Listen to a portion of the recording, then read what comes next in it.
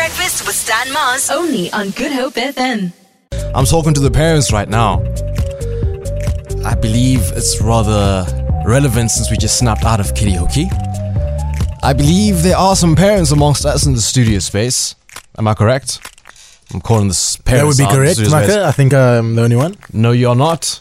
Henrik, I know you're around. Oh, yeah, yeah. And so I'm curious, man. And I'm putting this out to the people that are joining us this morning as they make their way to work and rise up on this Friday.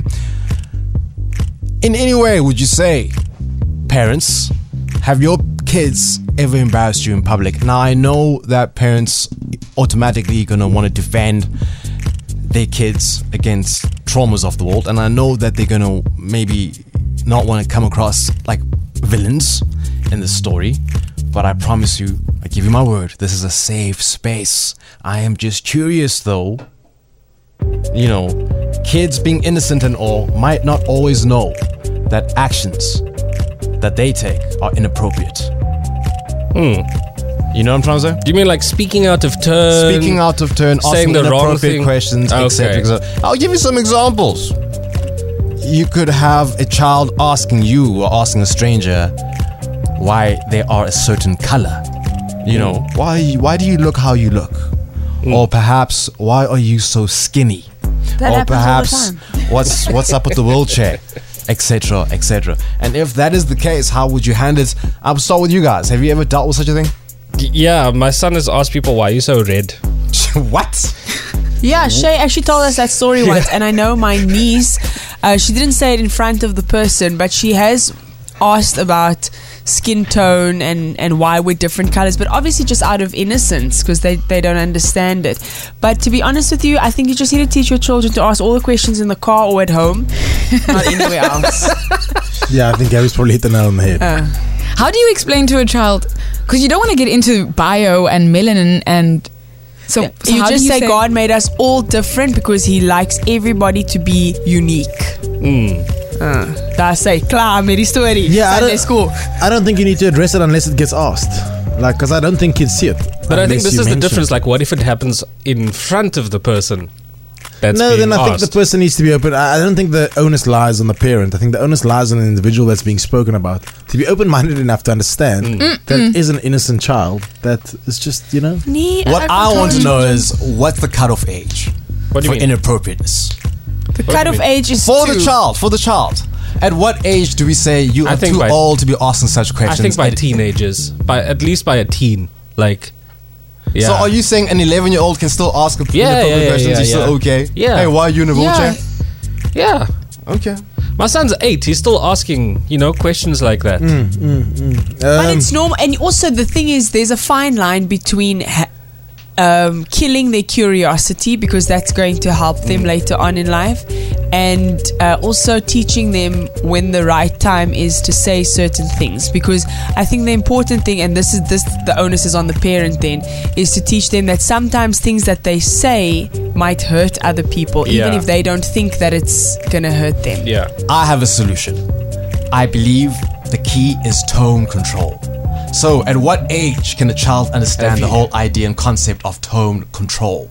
The tone of everything. Have you met a child? There's no such thing as This what do you mean? You mean they must control the Tone. impulses? You've never met Please children, let us clearly. know, good listener. You've How never have met your kids. kids embarrassed you in public? Send through those voice notes. Bear with me now, but I'm reading what the listeners are sharing word for word. My niece went through a phase when she asked everyone if they had a penis or a vagina. That's a true story. Hey, I don't think Morgie would know how to handle that one. If you, No, I'm still trying to think what I would say. Jean says, my 8-year-old has no filter.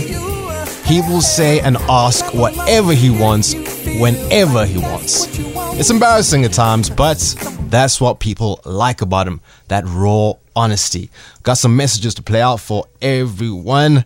Let's hear it. Good morning, good hope. This is Geronisa from Ocean View. I have a story for you. My baby sister, God rest her soul, she passed on 13 years ago. But when she was 5 years old, she was very outspoken. Now, my parents had a friend who had a big mole behind his right ear.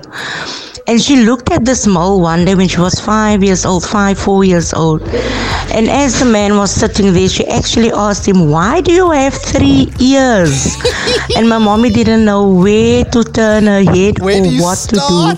That's how spoken my baby sister Gaino was. Where do you start with that one though? Morning guys, morning. Maka. My friend, let me tell you one thing. Kids can embarrass you in the most visceral ways. So we were at a party this one time, and it was grown-ups doing their thing, kids doing their thing, and we're standing around the braai, and conversation leads to, did you hear about Dungas doing that to Dungas? And how could that have happened? And we were scummering, man. We were scummering proper. Forward 2-3 days, I'm with the kids, and we see Dungas that did the thing to other Dungas, and my middle child is like, Daddy, is that Auntie Dungas that did that to Uncle Dungas? I was mortified, I have to say it. I would love Good morning, Good Up FM. So I was in Spa with my 5-year-old son, and there was a lady behind me. She was standing very close to me, and he just loudly asked me, Mommy, why is this lady behind you's eyebrows so thick? Did she color it in with a Cokie? And I turned around and I looked at her and I said, I'm very, very sorry for my son now. And she said, no, it's fine. He's just a child. But I was so embarrassed. So one day, my friend came to visit me with his 3-year-old son. And at the time, one of my cabinet doors was loose. And the child said to his dad, Dad, we didn't bring our tools to fix Uncle's house. Uncle's house is broken.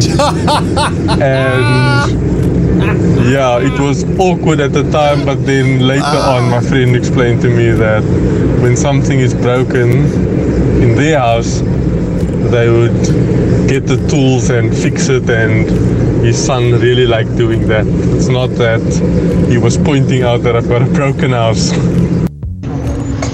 So my daughter at 6 years old decided to throw a tantrum in the shop, and this was hugely embarrassing for me. And I thought to myself, hell no, are you going to get away with this for the rest of your bloody childhood? And then I went and I sat down next to her where she was throwing the tantrum, and I also threw a tantrum. So she was quite embarrassed because she got up, she was quiet, she looked around, she walked to her daddy, and that was the end of tantrum. She's now 12 and never thrown a tantrum again. Shout out to tantrums. Now and then they can be healthy. Shout out to kids. The Big Breakfast with Stan Mars. Weekdays 6 to 9 a.m.